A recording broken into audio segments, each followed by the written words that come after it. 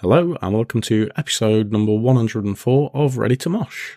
I'm Kev P, and with me is the blood to my stock. It's Gem G. Basic but fitting. Yeah, a bit like me. Basic but fitting. You said it. We've got a special guest interview this week, and it took us a while to get it sorted, but it came about, and we were really pleased with it. Yeah, we were hoping to have this for our 100th episode, but timers just didn't work out, which is fine. It's here now. Slightly late, as we generally often are. And this episode, we've got Adam Gregory, who's the festival director at Bloodstock. We were also hoping to have Vicky with us as well, but sadly, she was unavailable. She was really ill. So it was just us and Adam, and we had a great chat. And here's the interview. We are back with another interview, and it's one we've been trying to get nailed down for quite a while now. But I'm really pleased to say we've got Adam Gregory from Bloodstock, who's the festival director. How are you doing, Adam? I'm doing well. How about yourselves? Yeah, we're good, thank you. Looking forward to, depending on when this goes out, we're looking forward to Christmas now. So that's the next thing. So if it comes to Christmas, hope you had a great one. So firstly, congratulations on another successful Bloodstock. How was it for you? Thank you. It was good. It was busy, which was great. Pretty much all the bands turned up, which was even better, along with the fans. So I think everyone had a good time, and you know it's just another one sort of marked down as, I'd like to say, a success. I think everybody would agree it was, and weather was friendly to us as well for the main. So yeah, you can't complain. Looking forward to 24 now. Yeah, absolutely. 24 looks incredible already. Oh, we've got another announcement coming soon as well. Or again, depending on when this goes out, has already gone. So there's going to be a stacked lineup for 24, definitely. Yeah, we're really looking forward to it. So just looking back to the beginning of Bloodstock, when you started and it was an indoor event, did you ever imagine that it would be as big as it is now, or that it would have had the lifespan that it's had so far? I think it's one of those things that it's because it's a passion. You want it to be as big and as great as it can be, but you see so many, events and shows, and especially nowadays, sort of pop up. They'll do a year or two, costs start taking effect, and they're kind of gone. So, for us, I think the tenacity of my dad, Paul, who kind of started it, and, the rest of the family that got involved with it to keep it going, I think was something that probably a lot of people wouldn't have done. Because, when you're putting your houses on the line because you've got a belief in something that we felt would really be successful at some point, it would have nice to have been more successful sooner. But it's like anything, these take time to grow, and it did. And, we're thankful for that. So, it's great to see where it is today. Back in 2001, could we have ever envisaged it being the size of it is? Probably not. No, we didn't even think at that point we were going to do outdoors. It was going to be an indoor show when it was first launched, and it was for 5 years. So, yeah. So obviously it's the busiest time for you during the festival. Do you actually get to enjoy the music and watch any of the bands? I wish I did. We get to see the odd song or the odd track. I've been lucky enough to sort of catch maybe 3 or 4 songs on occasion. And usually it's from, sneak into the pit for a quick 10, 15 minutes, and then your radio goes and, okay, you've got to go off and sort something else or have a conversation about something else. So we tend to be quite busy, myself and Rachel. Vicky, she's flat out running around after the bands as well. She sometimes does get the opportunity, but that's because that's more her job is sort of dealing with the bands with Simon. So, they've got that probably a little bit more flexibility in that front. But, we try and sort of get and see and do as much as we can. We're still fans of the music and fans of the show. But for us, it's important that we spend a lot of our time in areas that the fans are. So car parks, campsites, arena, and the VIP and everywhere else. So we want to sort of see what's happening real time on the ground. So we do spend a lot of time walking around and just sort of seeing what's going on. Is there a band that's played at Bloodstock that you didn't think would have been possible to get there? The obvious one to me was Judas Priest. We tried for a long time to get Judas Priest, but it's the same as anything. It's a band that are high in standing. It's a band that ultimately, they want to play shows that are suitable for them. As with any band, that's what they want to do. And gaining credibility as a young festival was always difficult, and that just takes time. And it took time and a lot of conversations and a lot of years of disappointment that it didn't happen. So when it did, it was a joy-filled moment, to say the least. And, they've played a couple of times now, so we're really happy, and we're good friends with them as well. So, it worked out all right in the end. When you make the festival announcement for the following year, do you watch the crowd reaction to see how everything's going down? Yeah.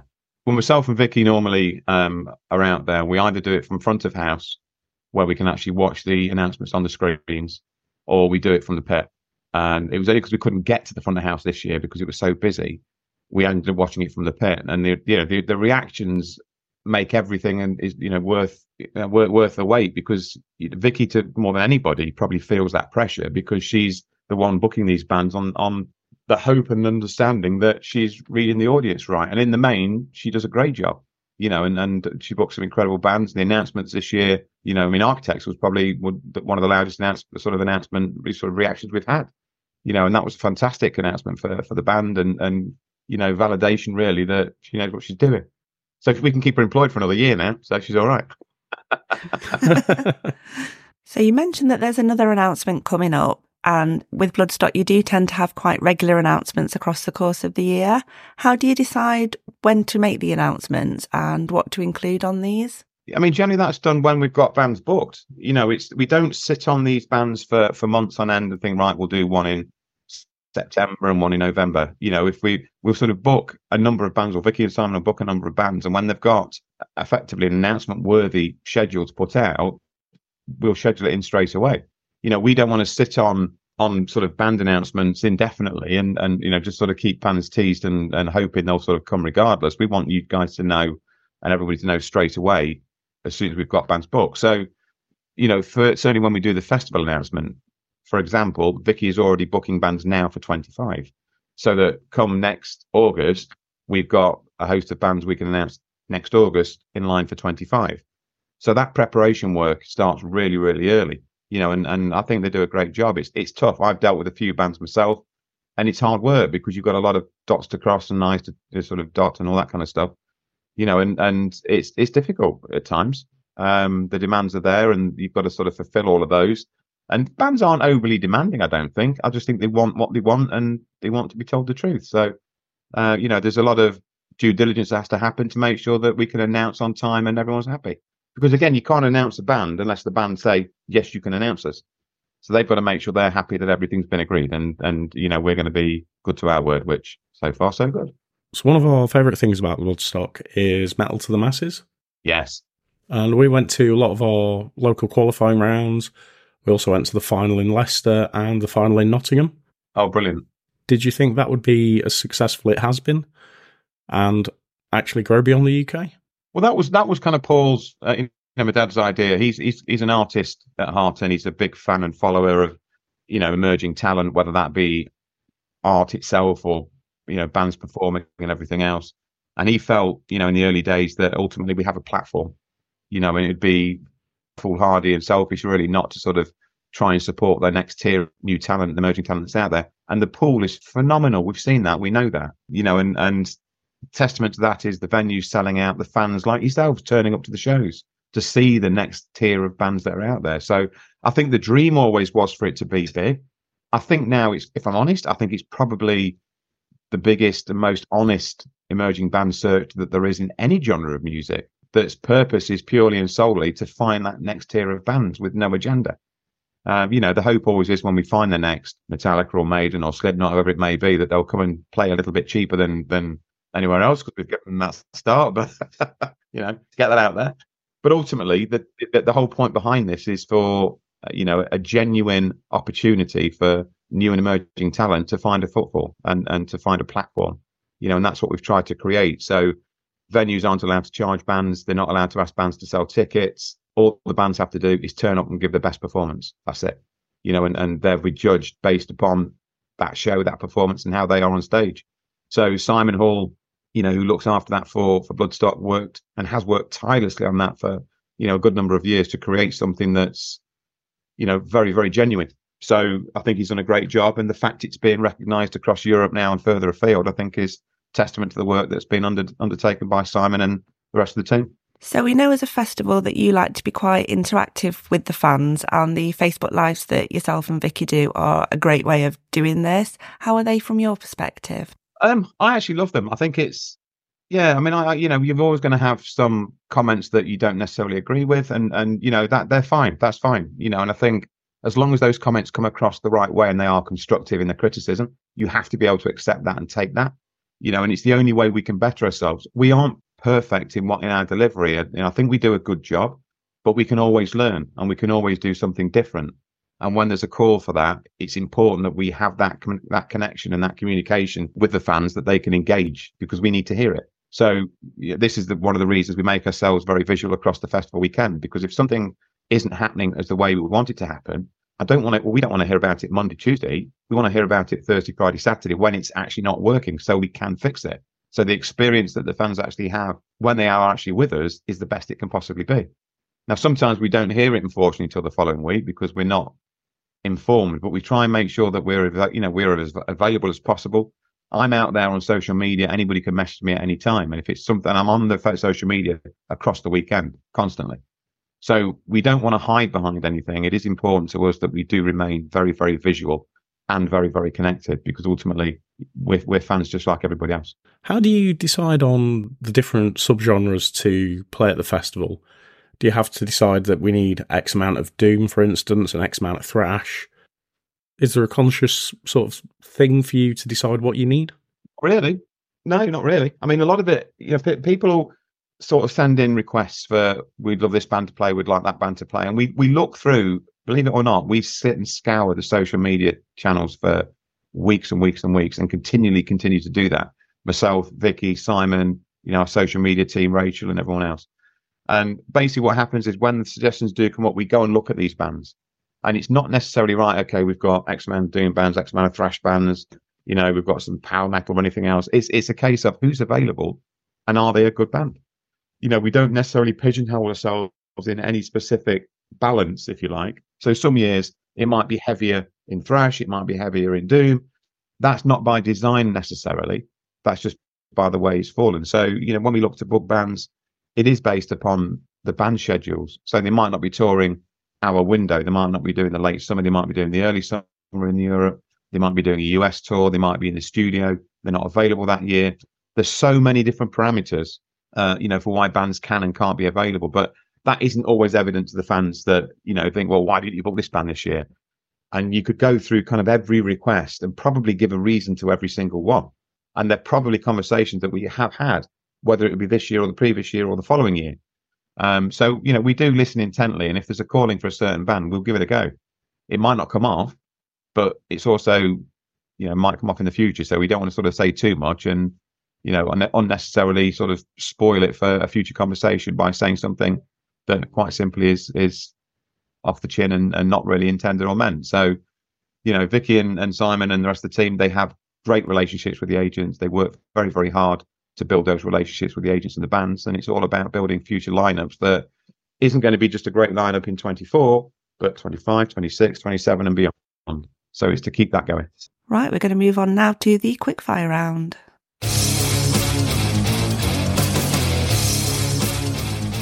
First quickfire question then is, what are your favourite crisps? Monster Munch. I rediscovered Monster Munch a couple of weeks ago. Oh, what flavour? I particularly like the pickled onion ones.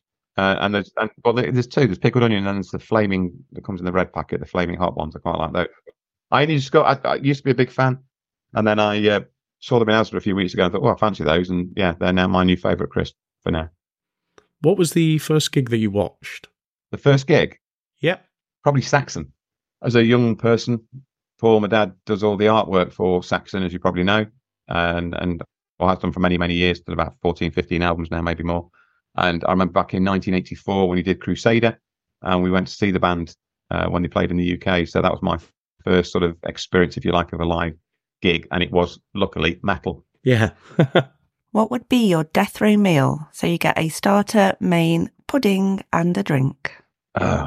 Starter would be ribs. Main, I would say steak, but it's probably not. I'd say ham and egg and chips, probably. And then followed up by a nice chocolate gatto, triple chocolate gatto, warm, no cream. And what drink would you have? Drink, Guinness. Yeah, there you go. I'm a bit of a Guinness guy, so I do like Guinness. If you were a ghost, who would you haunt? Oh, God, there's so many people. I'd go out doing the rounds, I think, to be honest. it would be something. I don't think there'd be anybody in particular. There's probably lots of people over the years that have said things they probably shouldn't have said that would be getting a visit. So yeah, I think that list is too long to mention in one in particular, I think. But I'll do it in a nice way. I'll do it in a nice way. Just going to say hello. Yeah. What song would be your theme tune? Probably. I would think Thunderstruck, AC/DC. I just remember watching Battleship quite a few years ago when that first came out, and it's the bit where they sort of start. They get all the old guys back on the old battleship and take it to beat up the aliens. And I think it's a really cool theme tune that kind of goes with any situation, really. So yeah, I'd probably do that. Nice and simple. I'm not trying to keep it metal. It just happens to be that way. What was the first album you owned? The first album I actually owned was Adam and the Ants back in the day. I can't remember the actual name of the album, but it was the Prince Charming with all that stuff, and that was the very, very first one. I remember I was actually on a cassette, I think, as well, a while ago. Yeah, I think that's around 81. Yeah, late 70s, early 80s, probably. Yeah, a while ago. I seem to have all the food ones this time. So, what is your favourite pizza topping? Well, up until very recently, I didn't like cheese. What? Oh, I know. So I used to have pizzas with no cheese. So I'd have it's basically like tomato on bread with meat on top. That's what I used to have. And I was away on holiday with my wife, and I'd had a couple of drinks, and I'd been, when you get this hankering for something, and you think, yeah, I maybe should try it. And so I tried a bit of pizza and thought, actually, it's all right. So I've started doing pepperoni pizzas now with cheese. Nice and simple, not overcomplicated. What was the last song you listened to? It was, I can't remember the name of the actual song, but it was Peyton Parrish I was listening to this morning. I don't know whether you're aware of Peyton Parrish. He's got some worth a listen if you haven't listened to him. But I was listening to some of his tracks this morning while I was at the gym. He's got a very, very good album. I think he was originally a YouTuber that's kind of then started sort of doing a lot of singing and stuff. And he's very, very heavy with a lot of his tracks. And he's got a couple of tracks around Scotland and other sort of Viking-esque type songs. Really good. So give that a listen. Yeah, we will. Yeah. Discovering something new, you see. Always the way forward. Yeah. Exactly. Right, that's the end of the quickfire round, so we'll go back to some more normal questions. Okay.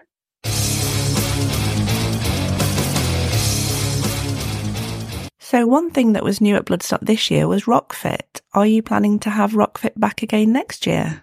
Yeah, I think we will. It went down really well. It's a great thing, I think, to wake up to in the morning. There's a lot of people that, generally and throughout their course of natural life exercise. And when you're in a field, you've had a few drinks and you sort of buy a tent, you're limited really on the amount of exercise you can probably do. And I think RockFit is a good opportunity for those people that necessarily don't do fit, keeping fit normally, to give it a go in an environment that actually you're not going to get judged for. I mean, we know a lot of commercial gyms aren't the best place if someone's wanting to start out, sort of training and trying to keep fit, because people are naturally worried about perception and how people would sort of treat them because they're not a gym freak or whatever else people tend to be. So I think having something like RockFit there in an environment that is judgment free, I actually think is a great thing. And it's a great opportunity for people to sort of give it a go and see what they think. Yeah, definitely. I've been doing RockFit for about 3.5 years now, online and face-to-face classes. And it really is a great, welcoming, inclusive community. Oh, brilliant. Yeah, it's a good thing. I think it's a great thing. I've been going to the gym for years, and you see lots of people in the gyms of different shapes and sizes. And to me, I always think it's fantastic that, people are in there. It doesn't matter what shape or size they are. They're doing something and they're trying to better themselves. And I think that's just something we all should do. So how do you plan for the unforeseen? This year we had that sudden downpour that came out of nowhere. Last year we had the extreme heat. There's band cancellations. Like Halloween, you mean? Not mentioning any names at all. No, I mean, like that, Halloween cancelled this year last minute, and it was one of those things. It's, nobody's fault in particular, but you've got to deal with it, and I think it's nice that we've got a very strong team around us that are very resourceful. And, the first thing we do is if something happens, panicking isn't going to fix it. Stressing about it isn't going to fix it. Transparency and openness will. Generally things go wrong with any live show, whatever it may be, how big, how small, whether you can never, you know, months and weeks out, you can't sort of plan for certain types of weather. It could be sunny for weeks, and then your weekend it could be horrific rain, or vice versa. And we've had that. So we have to have contingencies in place to sort of try and roll out should we need to. We're very fortunate with wet weather where we are that the ground soaks away amazingly well. So we've been lucky enough not to have the issues that probably some other festivals have faced over the years with, you know, really deep mud. So that's been a saving grace. Not that we wouldn't get that, but it's far less likely with Bloodstock. We had the immense heat last year, not this year, last year, you know, and that was something that was just next level, you know. And again, we knew it was going to be warm, but we didn't expect it to be kind of that warm. About the hottest the UK's seen in God knows how many years. And we take learnings from that. You know, we sort of have lessons. We knew the week leading into it was going to be hot. And, you know, but at that point, you're very restricted on what kind of structures you can bring in because it's what's available and what transport's available. And post-COVID, there was still a lot of transport issues. But water points, we brought more water points in and blah, blah, blah. Whereas then this year, we learned from last year, we brought more shaded areas into the arena, more water points. And, you know, the shaded areas were both for wet weather and for extreme heat. So, you know, we've got to keep growing with it and just, you know, if something happens, get your heads together and fix it or put a plan in. That's all we do. So we do just need to mention bin jousting. Oh, yeah. Always has to come up, doesn't it? So it's going to be legal for next year. How is this actually going to work? Well, basically, it's one of these things that, as much as we've tried to stop it, and it's still it isn't. If in a perfect world, we just wouldn't have it, we wouldn't do it because people can get hurt, and we need bins to put rubbish in and blah blah blah. But whenever we try to do that, we've taken the wheels off them, we've chained them to fence lines, we've chained them together, and somehow, whether people turn up with bolt croppers and extra wheels, we're not sure. Somehow they always seem to get them and do the bin jousting, and people get hurt. So we've got to the point now that, you know, then we took some of the bins away this year, so then they start climbing up massive poles, and then when they climb up scaffold poles, you've got the risk then because they've got the bolt locks on poles which hold things together. If somebody slides down one of those by accident drunk, they're going to rip a lot of stuff that they shouldn't be ripping.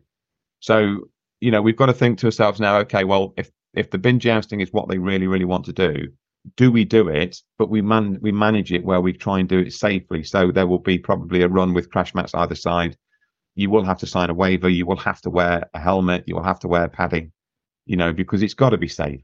You know, we understand the fun. We've got to do some work on the bins. So we'll be buying some bins and we'll be reinforcing them, getting rid of sharp edges, you know, putting some cushioning in them, not to take away the fun, but just to try and make the fun a bit safer.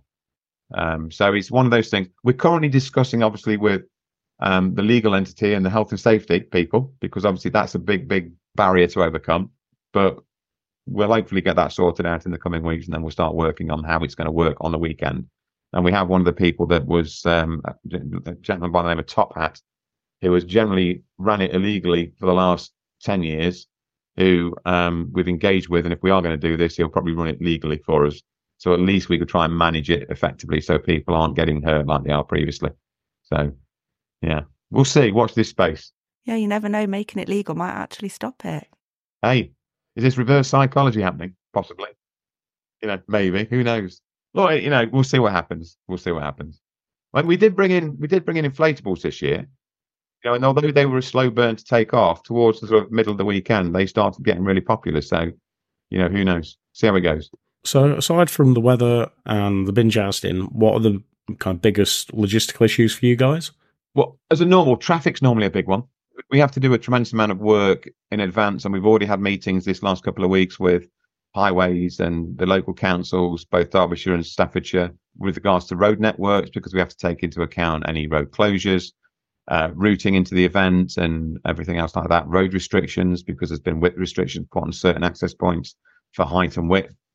And we have to manage all of that as well. And that takes a tremendous amount of resource, effort, work, and logistical sort of communication between lots of different parties. But, you know, we're lucky that the teams we have around us, again, work very well together from opposing councils and from highways. And, you know, we had road closures this year that were planned over the Bloodstock weekend that we then engaged with National Highways, and they would kindly postpone those so they didn't, impact the local roads on the Bloodstock weekend and the fans leaving and arriving on site. So there's a lot of things that you're trying to put together that aren't necessarily just logistically for the festival itself in the build there, but it's getting people to and from. As a fan of the festival, you don't want to be leaving site Monday morning and then sitting for 8 hours to move 2 miles. You want to be able to get in your car, you've had a great weekend, go home, get changed, get refreshed, get some sleep. And it's important to us that we can try and manage that to sort of make sure the roads are as in the best position possible for that to happen. Yeah, I have to say the journey to and from Bloodstock is one of the easiest journeys of all the big festivals. Well, that's good to know. Yeah, there are so many where it just goes horribly wrong. You're just stuck in the car for ages, or you can't get out of the car park. I've sat in traffic in events before, and it's horrible. For anybody, whether it's somebody that's working the show or traveling as a fan. We've been to shows last year, the year before, that I've actually turned around and gone away and thought, you know what, I'm not going today. I'll go tomorrow, purely because the traffic was building up so far away. It was like I just didn't want to. But I was lucky to live close enough that it wasn't a major thing. Whereas I imagine if people have travelled 5-6 hours to get somewhere and then they've got 3, 4, 5, 6 hours of a wait, it's a headache. But there's only certain things that can be done. Flow of traffic and volume of traffic play a massive part in that. And when you're bringing vehicles off the road, you've got to bring them off safely. A lot of people, when they get into a car park, they want directing where to go, and all these things might only slow down for a few seconds, but by the time that chain reaction goes to the back of the line, you could be a few seconds have turned into a few hours all of a sudden. So, I do feel the pain of a lot of these events when they go through this. And I wish there was an easy fix. There isn't always, and if people have tried, they suggest, well, why don't you stagger your flows, stagger people coming in? So, right, you can come in at Wednesday morning, you come Wednesday afternoon. Well, if you're a fan, you've bought a ticket, you just want to get there. You don't care when. You want to get there before everybody else. You want to get the best pitch available. So you're not going to be happy to be told you can't arrive until after everybody else has turned up. So, it's extremely difficult to manage that. Yeah, it just wouldn't work. People will do just what they want to do anyway. They will. They will. And human nature is, in the times we live in, follow sat nav. You put directions on sometimes when there are road closures and you make people look, please go look at the road closures. I'll be fine. You just program the sat nav and think that'll fix it. But inevitably it doesn't. So, that can cause snarl ups and headaches. Traffic when it breaks down. We had a camp van breakdown a couple of years ago on one of the main roads in. I think we found out about it with about 5-6 minutes of it happening, because obviously the traffic was starting to build back to the A38. I think I ended up going out with somebody else with my vehicle. We detached the caravan. I brought the caravan back in. Somebody towed the car in. We got the road cleared in about 8 minutes, which isn't always possible for other people to do, other shows to do. We were lucky enough that we had the road network to do that. So, you've got to be able to respond as quickly as you can do, I guess, when things do go wrong. So what would you say is the best performance you've ever seen at Bloodstock? One of them, I would say, would be Parkway Drive. When they put on a show, and they were sort of a very and ah band for a lot of fans when we booked them. But we'd seen the show, or Vicky had seen the show at Halley Pally, and it was an incredible show. And they came to Bloodstock with a point to prove and delivered beyond their expectations, what we thought they would do. Lots of fire, turned a cool night into a very warm night, which was great. So that to me was a fantastic show. I think Ginger, when they played, as well, that was a very poignant show. I think that had a lot of emotion around it as well for the fans, and seeing all those yellow and blue beach balls flying around the arena was kind of cool. So there's so many to mention. There really is. It's some of the tented shows we've had, when we had Machine Head in the 10, a year or two ago, and that was a surprise band. That was, again, insane. Very, very last minute, but just a wow moment, a great performance. And it doesn't need to be lots of explosions and pyros and video walls. It just needs to be an energetic, great performance that people really want to see. And I think, Machine Head was probably up there as well. So just on the bands, what's been the most bizarre rider request? We've been quite lucky. I think people tend to think it's all rock and roll and it's really bizarre requests. We were told, and I can't name the band, and it was actually the band that told us this. They did a show a few years ago, and the rider request came through, and one of the band members, and he is a well-known person, but I'm not going to say who it is, requested a horse for no other reason than he thought, well, they've said I can have anything I want. He says, I'm going to ask for a horse, and not for a second thought he'd get a horse. And when he got there, he had a horse. And apparently he ended up riding this horse on stage during the previous band's show, because he just said, I can't believe they were stupid enough to get me a horse. He said, so sorry, I'm going on the horse. And he did. So that's probably the weirdest one I've heard of. But yeah, not. I think the normal ones we get are, M&Ms. I don't want the blue ones, or I don't want brown ones. It's like, stop it. So our bands, to be fair, I think we're lucky. They're quite sensible. So I know that you said you've already got bands booked into 2025. How far do other things, such as kind of the food vendors and the bars, get planned in? That's an ongoing conversation. We had our meeting with bars and VIP yesterday, Sunday. And we talk about the next sort of 2 or 3 years and the progression and the changes that can happen. Not to change things because they necessarily need to be changed. It's changing things to enhance what we already do, because what we don't want to do is break something that's actually working really, really well. But we will look at future growth and where we want Bloodstock to be as a size of an event and what that would look like potentially. And that could be stage orientation, that could be amount of vendors, food, and the entertainment. We try and make sure with Bloodstock that it's not just about the bands that are on. We try and make sure there's plenty of activities for people to do, because you can't please everybody with every band. So if there's a band on that somebody necessarily isn't that interested in seeing, what else can they do? So the Viking battles and the rock fit and the gaming arena, the art gallery, and the vendors, the fair, and everything else that kind of goes on with all the stores and whatnot. I think it's important to sort of have that level of diversity and difference, that people have alternative things to keep them busy. So we're always looking ahead at sort of what we can do to bring in something different. Rachel's a big believer in sort of making a change, not because something's necessarily broken, but just to offer the fans something a bit of oh wow, that's different. Oh, that's brilliant. It's how we can improve that value without adding overvalue where the fans end up paying for it. Value for money for us is very, very important. When we have to put a price increase in, it's one of those things we argue about intently. Somebody doesn't say, oh, let's put the price up. And everyone goes, yeah, brilliant, let's put the price up. It's one of those conversations we have. Oh, yeah, but do we really need to?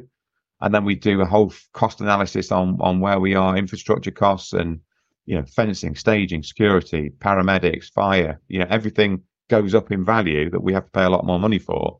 And when you're building a little village or a little town into a greenfield site, those costs spiral exponentially very, very fast. So we tend to do a lot of work where we engage with suppliers on 2 or 3 year deals to try and sort of keep those prices locked down as low as we can for as long as we can. Where we're fighting the inflation. Inflation, as you know, the last year or two has gone nutty. And it's nice to see that now starting to come down, and hopefully that'll start to balance out pricing. So, there's a lot of work that goes in that's really boring, but actually needs to happen so we can get a grasp of keeping that value there for fans. Yeah, it's great to hear that you are so conscious over things like pricing, because tickets are so inflated these days. And even for the same event, the prices can increase on the day that they go on sale. Well, we've seen, you go and see one band and it's 100 quid, 120 quid. It's like, it's one band with maybe 1 or 2 support acts. We're trying to say, well, look, we're 4 days, 130 plus acts, and it's you're paying, £1 something per band effectively is what you ought to be paying for. And you think, well, there's your kind of value. It's talking with the food vendors to sort of keep the prices as moderate and favourable as you can. We work with the beer companies to, again, keep those prices as favourable as we can. We don't want to be charging £8, £9, £10 a pint, as you can sort of get. I went to London a few weeks ago, and it's, a round of drinks is like, it's like, really? It's a week's wage for a lot of people you're spending on having a drink. It's insane. And we don't want that. We want people to come, have the best possible weekend. Festivals, you are always going to pay more, because ultimately we've got to bring everything in to a field that didn't exist, and that carries cost. But you've got to also work to try and keep that cost as favourable as possible for everybody. And we are very conscious of that. Bringing in the deposit scheme, which launches tomorrow, for tickets as well. It's something 6 months, take the pinch out of people buying a ticket. It's something that people do want and make use of. So, there's an obvious requirement that people are watching the money, especially at the moment with the cost of living and everything else. We have to be mindful of that. So back to the bands. Is there anybody you really want that you haven't had yet? I'm an old school rock guy as well. I would love Def Leppard, if I'm honest. Oh, okay. They still sound insane. They still sound as good live. I saw them a year or 2 ago in Nottingham, and when you listen to the CDs and the albums, they sound very, very close to the recordings, and I think that's great.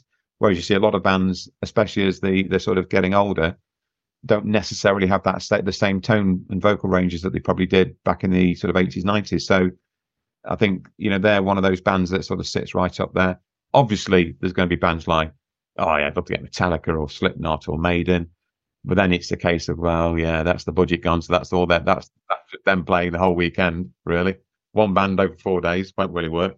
It's about being realistic, but there's bands out there that's sort of lower mid card that we are looking at the moment. So I can't say too much, but there's a few that to me I'd love to have at the festival. I'm hoping Vicky can work some magic and make it happen. So there's always a wish list of who you'd want, but it's more not necessarily about what I want, it's what the fans want. Yeah. So one of the things I do like about Bloodstock is that value for money. And as a bit of context, I looked at tickets for an arena show, and it was £130 for one show. And I love the band in question, but it's just a unacceptable kind of price. I know, I get, for a band, let's be honest with you, record sales don't really exist anymore for bands when it comes to where they make the money. They make their money from touring, from doing shows, from selling merch, and that's how they profitize their sort of livings nowadays. Whereas years ago, it was all about album sales, and the touring was really to promote the albums and the album sales. So it's very much gone sort of completely roundabout tit, if you like, from where it used to be. And so I kind of, part of me understands why they're trying to charge a premium. A lot of it isn't actually the band.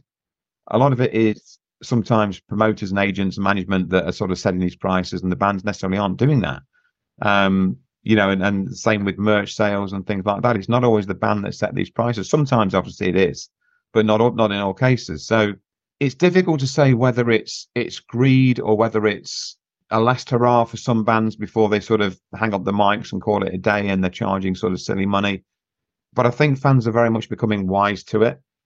And they don't want to be spending £130, as you just said, on one show. They'd probably spend 60, 70 pounds on that show, still grumble a bit, but okay, it's a band I really want to see, and I'll spend the money. But I think when you can sort of go to a festival, and see, it might not be that band that you want to see, but see a lot of great bands have 4 great days, 3 great days, however long that show may be, for £1 something per band. You've got to decide where that value sits. When you go to a festival, if you go to a show, you might bump into the odd mate. You go to a festival, you're going to make great friends, across 3-4 days that you're going to see every year or outside of the festival as well. So it's more than just seeing bands. It's a gathering of like minds and people that want to be together and spend time together. So, and that's to me one of the big attractions to a festival, and that's what it should be. It should be that gathering where people you can sort of see, or you haven't seen for years, or you've never even met before. You go away not just seeing a load of great bands, but having made a load of great friends. And I think that's worth its weight in gold. That's worth the ticket price alone. We've had people meet and got married where they've met at Bloodstock. And I think, that's such a wonderful thing and a magical thing to happen, where, you're part of a journey in people's forever after. And that's incredible to sort of say that we've been sort of part of that journey. And it's super humbling. So for us, it's win-win. Big smiles. Yeah, I think the size of Bloodstock as well really adds to that. For me, it's kind of the perfect size for a festival, and it's just really easy to kind of arrange to meet people, or you just keep bumping into the same people all weekend. Yeah, I mean, we often get asked what our growth aspirations are and where we see Bloodstock in 5 years. And I'll be honest with you, we don't really see it much bigger than where it is today. Not because, we sort of don't think it will get much bigger. It's that we don't really want it much bigger. Because where it is at the moment is manageable to the fact that you can control pretty much the atmosphere and the environment and the way people feel, and you can react quickly when things need to be reacted to. So I think if you get too big too quickly, you can be very quick to lose sight of the important things. And for us, it's not about making millions of pounds. I mean, if it was, we'd never start a festival. But ultimately, it's about delivering a show that we would be proud to be visiting as fans. So that's the important thing. And I think we need to be able to be in a situation where we can manage that flow and that size. And I think that's where we kind of really are at the minute. So just looking forward again to 2024, is there anything else new for next year that you can share with us? There are things. I can't share anything great at the moment, massive, because they're still in the planning stages. And until they're signed off and they're booked, I can't say too much. But again, it's not about changing things overly dramatically, but it's adding in niceties, touches, qualities that people are going to feel and recognize and take value from. So I think it's important to us that what we do deliver is seen in the right way, in the right manner. And we like surprises, as and hence the fact we announce bands at the festival for the following year where we can. So, I think it's very much around watch this space and hopefully, keep an eye on the app, keep an eye on the socials, keep an eye on your show, because I'm sure you'll be telling people all about stuff as well, and surprises will be forthcoming. Nice one. We can't wait for that. Good. Me too. And on the feedback that you guys kind of act on, where it's possible, you can really see that. I remember last year it being insanely hot, and then this year there were more water points, there was more shading.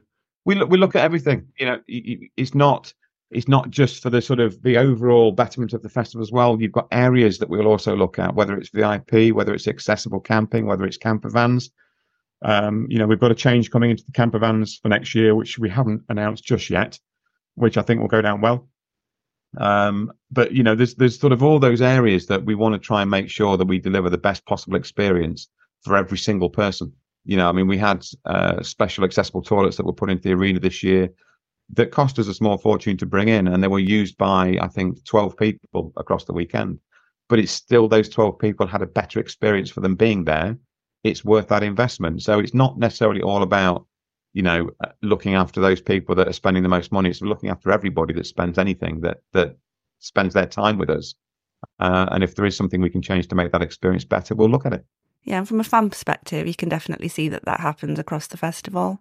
Well, thank you so much for joining us today, Adam. It's been really great to chat to you, and we really appreciate it. And hopefully we'll see you next year at Bloodstock. Definitely. Look forward to it. Thank you. Well, we hope you enjoyed listening to our chat with Adam. If you are listening to this on release day, then the next Bloodstock announcement is tomorrow, the 5th of December.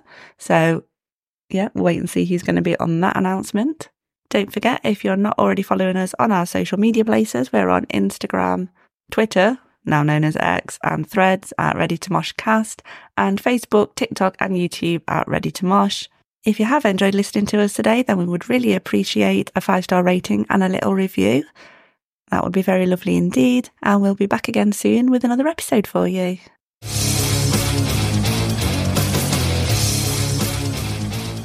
Make it mosh moog.